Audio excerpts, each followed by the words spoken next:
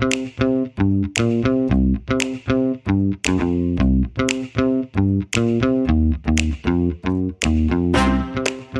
to Grit Nation. I'm Joe Cadwell, the host of the show, and on today's episode, I have the pleasure of speaking with Waldo Waldman, a former Air Force Lieutenant Colonel who is now a highly sought-after motivational speaker and executive coach.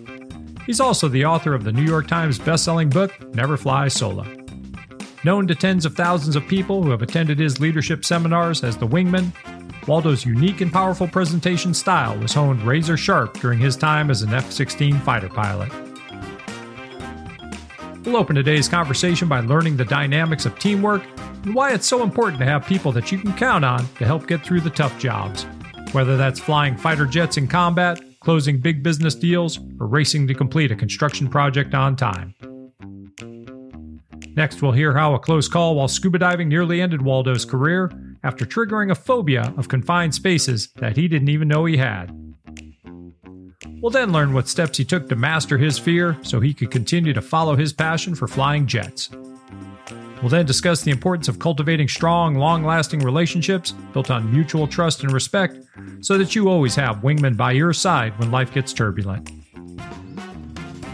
And we'll wrap up our conversation as we discuss Waldo's transition from the military to professional coach and speaker and why he is so passionate about helping others reach their fullest potential. After the episode, be sure to check out the show notes for more information about Waldo Wingman Waldman and how you can get a free copy of his best-selling book, Never Fly Solo. And now on to the show. Retired Lieutenant Colonel Waldo Waldman, welcome to Grit Nation. Great to be here, Joe. Well, thank you so much for taking your time, Waldo, to be on my show today. I'm really excited to have you on, to hear your message. I know my listeners are just going to get a kick out of what you have to say. But before we get into what you have to say, can you give us a brief narrative of who you are and where you came from and why you do what you do? So, and thanks for being on the, bringing me on here. You've had some of my buddies on in the past. DJ Vanis is a good friend of mine, superhuman being, and I love how you leverage your relationships to bring on interesting guests. So I'm currently a leadership speaker and executive coach. I work mostly with sales organizations all across the industries, but I focus a lot on the construction and trades industry, manufacturing, folks where there's supply chain, safety, logistics, a lot of variables that go into executing a mission. And I've been doing this for almost 20 years. My background is as a combat decorated fighter pilot. I've flown in Iraq and Serbia, 65 combat missions. But then when I left that, after getting shot at a couple of times in some garden spots, I went to business school and then was in sales on the technical side, software, technical applications, distributed learning. And then I went into merger and acquisition consulting, high-end M&A. And then wean my way into speaking. And so that's kind of a big, broad brushstroke of what I do. And I wrote a New York Times bestseller called Never Fly Solo, which is about collaboration and trust and realizing that survivors survive on their own, but you win together.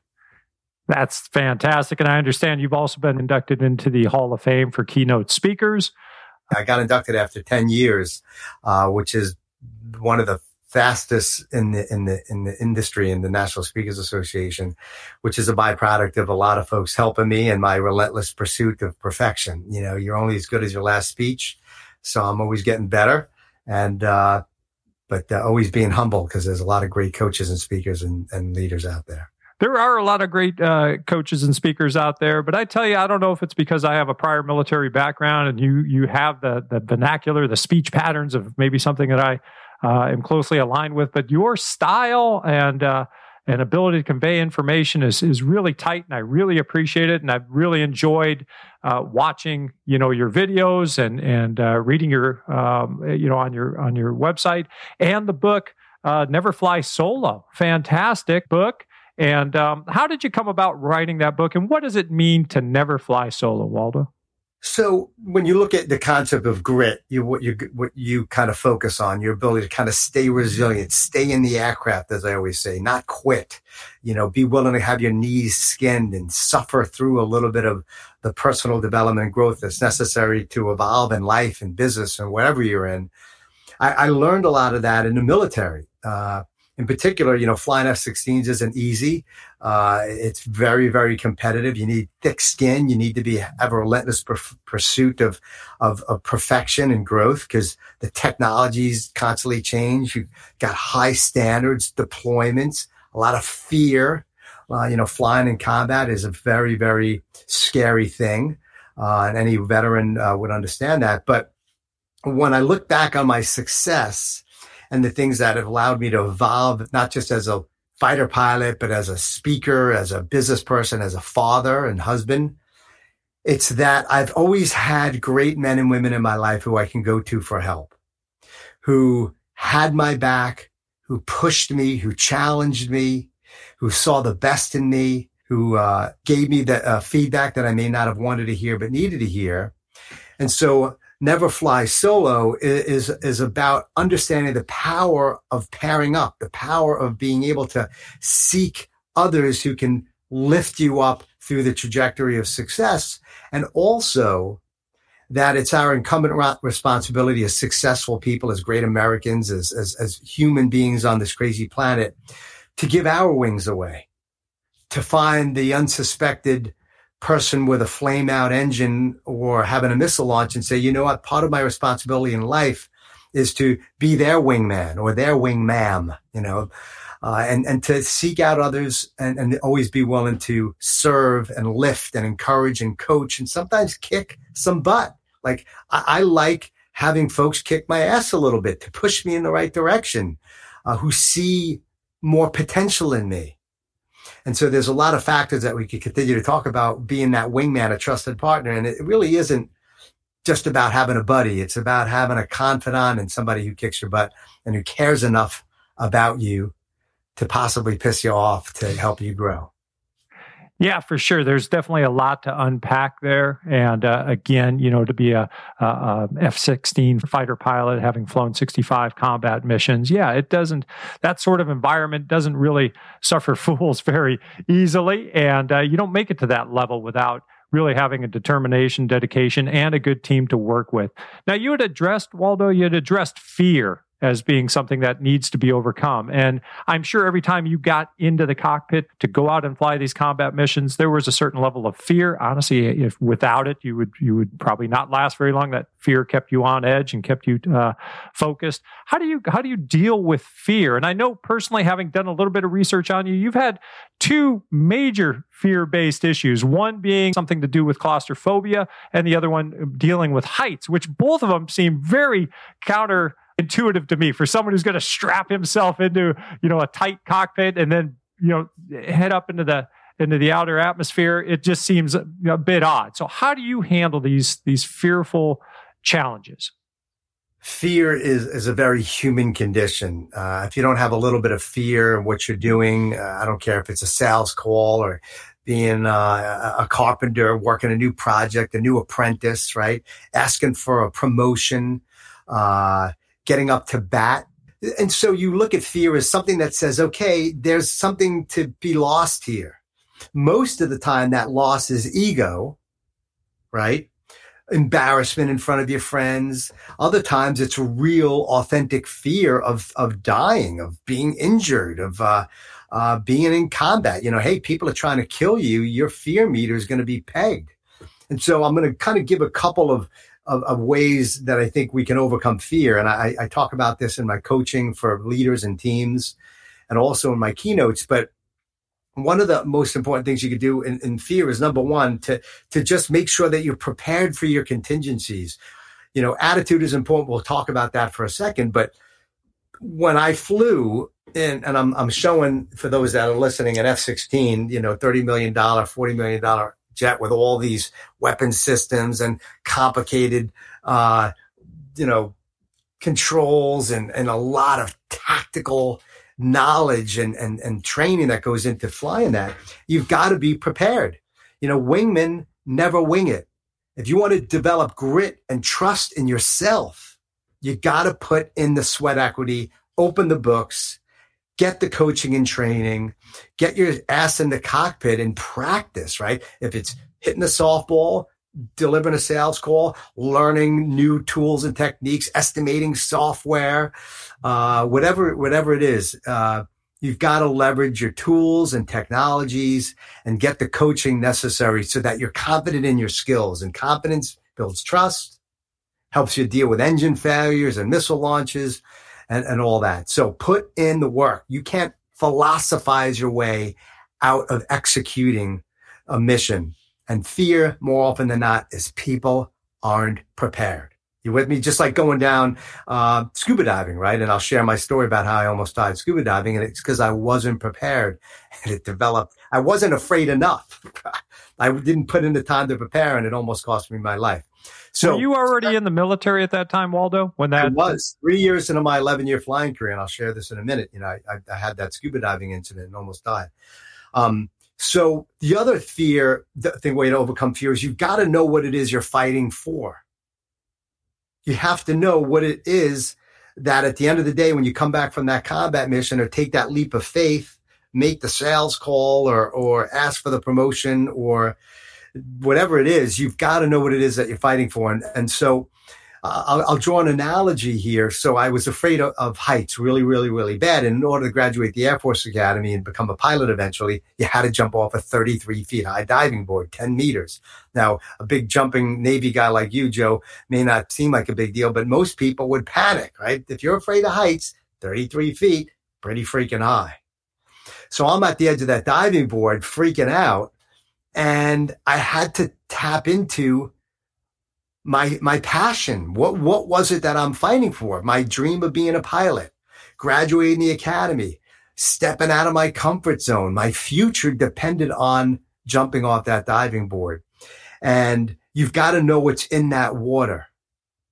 You've got to know what's on the opposite side of that fear, and tapping into your imperative, your objective, your compelling goal, and keeping that front and center. I want to lose 20 pounds. I want to be a bodybuilder. I want to get married. I want to be the top producing salesperson. I want to run my own contracting company. Whatever that is, you better be in tune to that. And if not, you may not develop the courage to overcome that fear.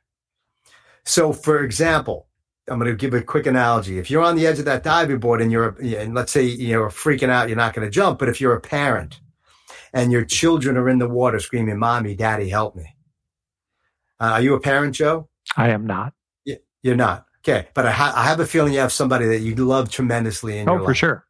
You know, if that person or dog or whatever is in that water, you're 99% of the time, you're going to likely jump because you love that person, and love trumps fear, and love is service and action. So if you tap into what it is that you love, your children or whatever it is, you'll step out of your comfort zone and make that leap of faith. Let me give you another analogy in combat. So for me, when I was having that panic attack at 30,000 feet over Iraq, dealing with my fear, I'd look out my cockpit and realize that there was other folks flying with me who needed me to stay present, who needed me to take them to the forward edge of the battle area, to help them roll in on the target. I led combat missions in Iraq, so I had people dependent on me. Yes, I was crapping in my pants, afraid of having a panic attack and getting shot down. But as soon as I distracted myself from myself and focused on who needed me, then I became courageous and in the zone and present in what I was doing. And when you're present helping people, when you're serving people, when you distract yourself from your ego and what you need and your cheesy ego-driven fears and focus on who you're serving, you'll find you can be present, just like on this call, right? I've got to tap into helping you and your listeners, right? So I've got to go deep. And if I'm distracted with how I'm looking on this camera, how I'm sounding on the thing, am I going to say the right thing? That's going to prevent me from being present. So prepare, focus on what you love, be willing to help out others, distract yourself from yourself, and then finally know that it's sometimes your responsibility to kick ass, to go out there and take some risks because others are depending on you. Focus on the why and not the what and the how. This is why I'm doing it. Have that clearly defined agenda. And for anyone who's listening, and my wife included, if she happens to listen to this episode, honey, if you were the one in the water, absolutely, I would be jumping off that bridge to save you. So there you go. Good, that's good. So you have addressed fear. And again, you had mentioned DJ Vanis, and DJ was on the show a few episodes back, and he talked about, Native American tradition and how they would face their fear head on, counting coup, touching your opponent, touching your enemy with a coup stick, showing that, I'm fearful of you, but I am addressing my fear and I'm taking away your power from that. And by being prepared and being ready for combat.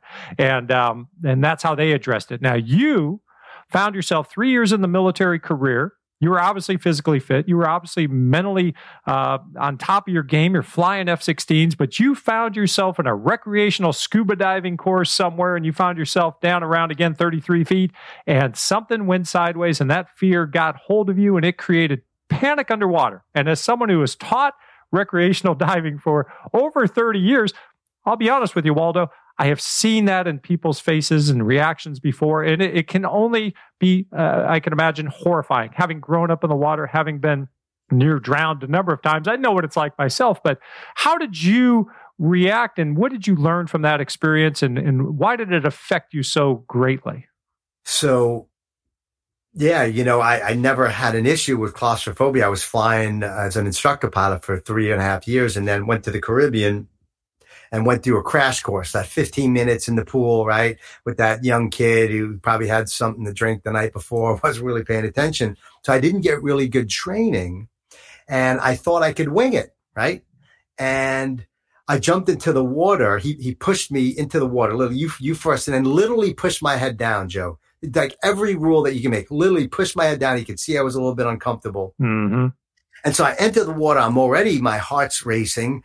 I'm not using proper technique, right? I'm using my arms instead of my legs. I'm not relaxed. I'm not just settled in. Right. And so I'm using improper technique, realizing that I wished I had a better mission briefing, right? Sure. Wishing I had gone through a better training.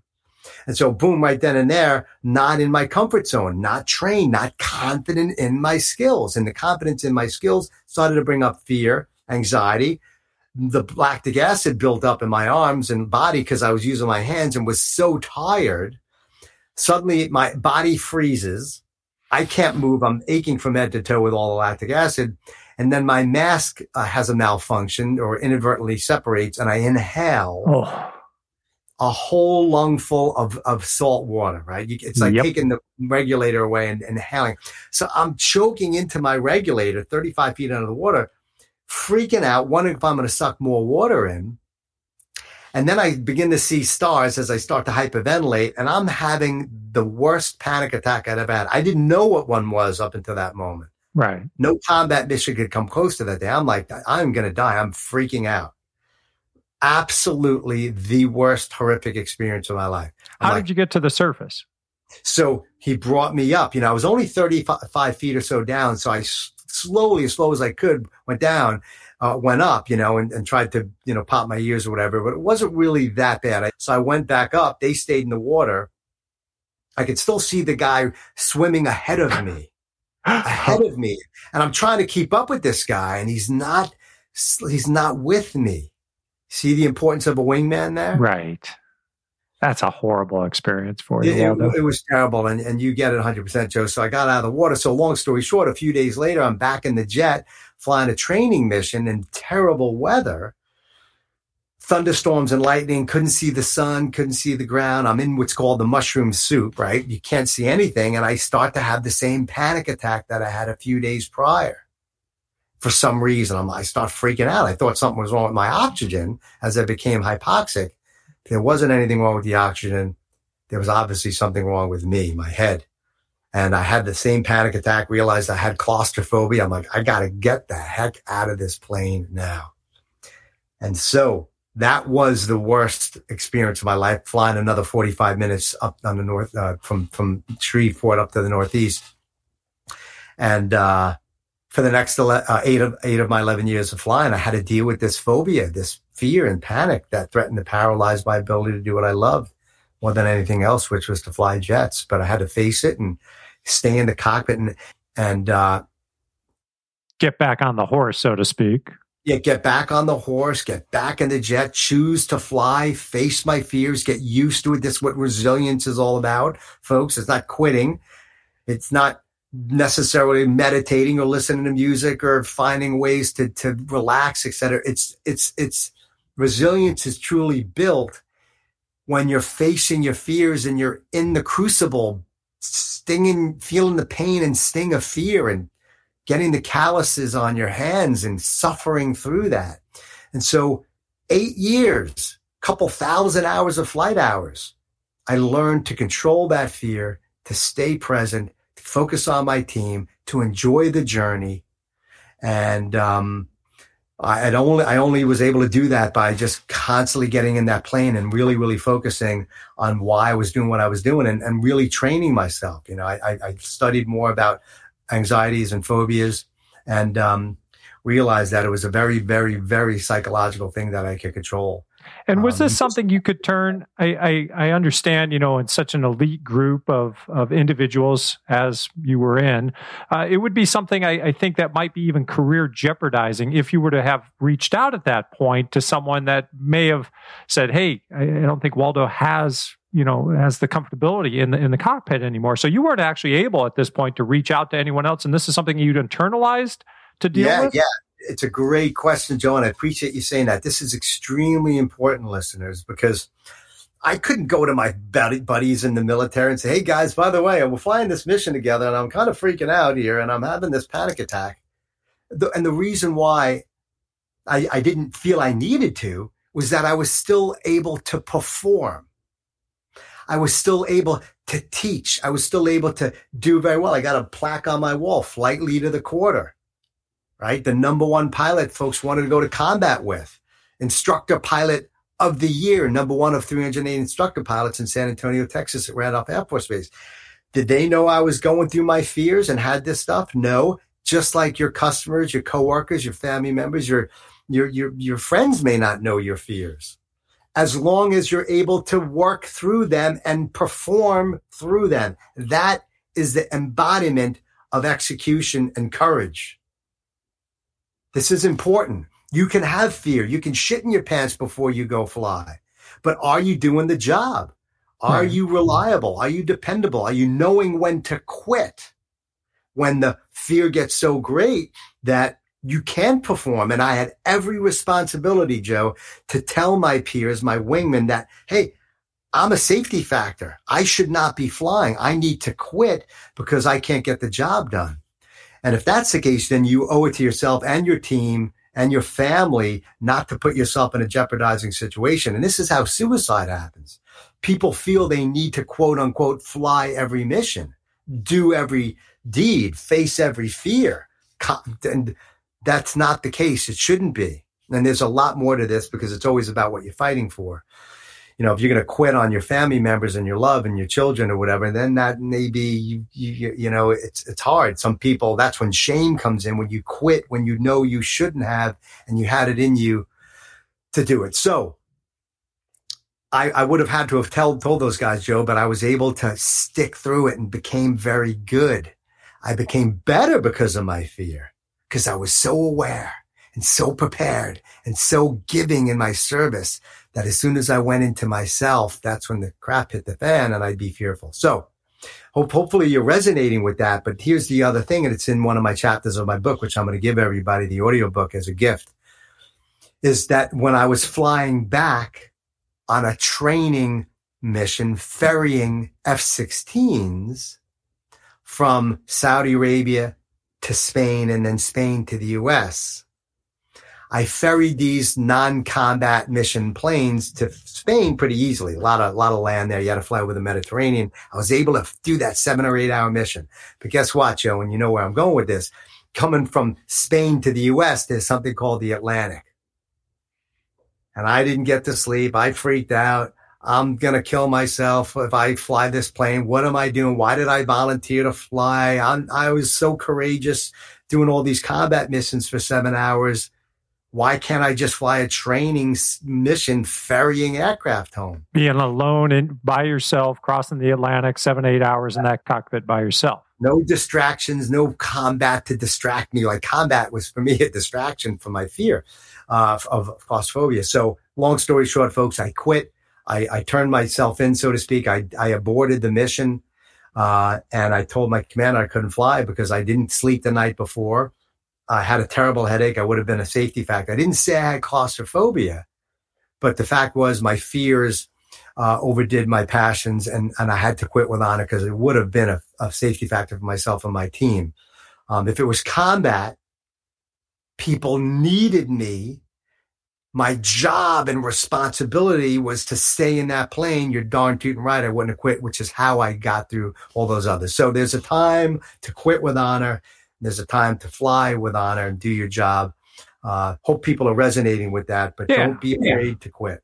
For sure. It sounds like the ends justified the means in so many of those combat missions, and the value that you could achieve from focusing in and overcoming your fears were pulled you through. But something as say benign as flying across the Atlantic, just that the value just wasn't there, and at a certain point you decided that was enough.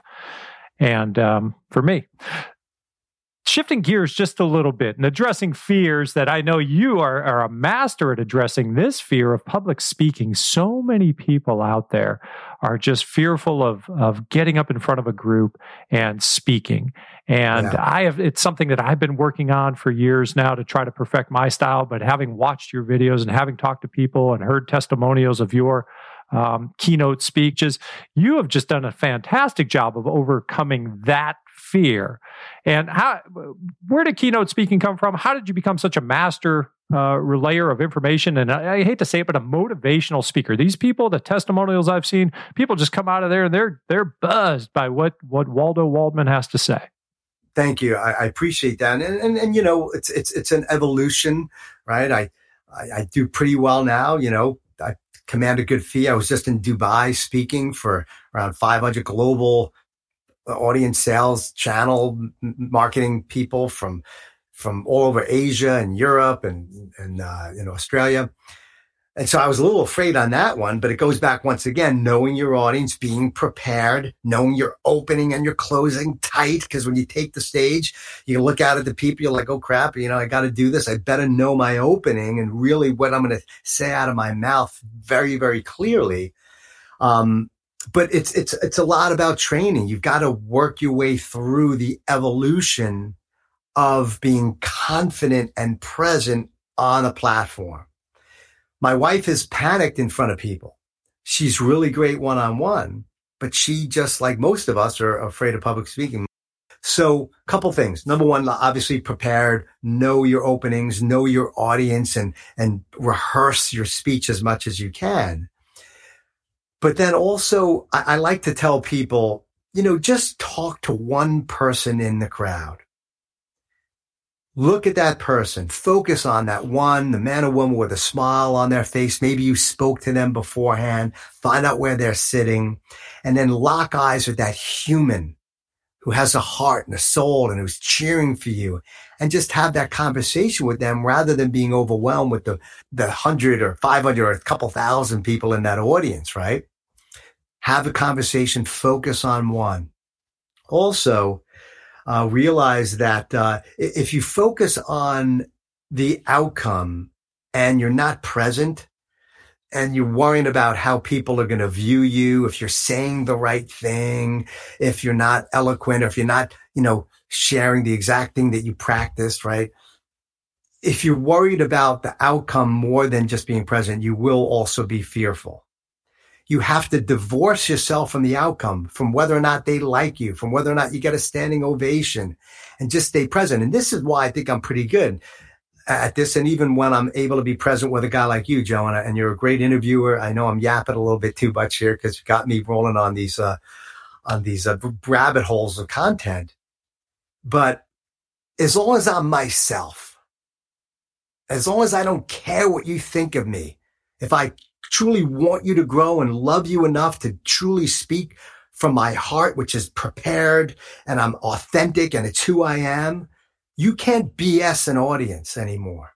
You kind of used to in some ways. People through social media and all that, they sense somebody's inauthenticity and they will forgive your stutter, your pause, your pacing back and forth. They'll forgive some of that if they know you're speaking authentically of who you are, not something that you read, not somebody that you're trying to be, not because you want to be a speaker like Tony Robbins or have the stage skills of me or anyone else. Just be who you are, take some risks, cut a vein and be you. And if you can be you, maybe 90% of the audience may not like it, maybe, but you want to go for that 5 or 10% who said, I love this person, Joe. He was a buffoon on stage. He didn't really have eloquence. His stories were a little disjointed, but I get it. I get the message. And this person wanted what's best for me. And you'll slowly build your fan base of people who love you for who you are and in all your heart and preparation and content that you have, not because you didn't have a perfect opening and weren't able to tell an eloquent story and not pace on stage, you know? Yeah, authenticity definitely goes a long way, and you have a lot of passion that you bring. I can see on those videos that I've watched of you at your keynote speeches. And I think you had mentioned earlier on in that about reaching out to one person. And I think that, to distill it all back down, reaching out to that one person, making a difference in one person's life is sort of the heart and soul of your book, Never Fly Solo. As a wingman on the ladder of life, you not only have one hand reaching up to look for help and guidance and to learn from someone else, but you should also have a hand down, which is helping to lift someone up behind you. And making those connections can be rather difficult. In the Carpenters Union and a lot of trades, with apprenticeships, we look at finding a mentor in the field, someone you can learn to craft from. In life, I had a good mentor. Unfortunately, he passed away a few years ago, great friend of mine, who I met through scuba diving, coincidentally, teaching him how to scuba dive. But finding that wingman, building that trust, building that accountability, identifying, as in your terms of vernacular, our terms of vernacular, identifying your blind spots, checking your six. How do you find these people in your life? How do you cultivate those relationships? So I appreciate you reminding me of my quote, keep your hand up on the ladder of life and your hand down. If you want to find a wingman, a trusted partner, somebody that you can go to for help, then be that wingman, a wingman. Be that resource, that comrade of courage that lifts others up, that's always there to help others out, that's volunteering, that's showing up, going above and beyond, nurturing those relationships that are simply a byproduct of authentic caring and helping of others accomplish their goals, right? And so really focus on that. I know some people are thinking, I don't really have that many wingmen. Hey, just show up. You don't have to be Mr. or Mrs. Charisma. You don't have to have an MBA and be a multimillionaire, an actor, somebody with celebrity panache and all that baloney. If you just show up saying, how can I help?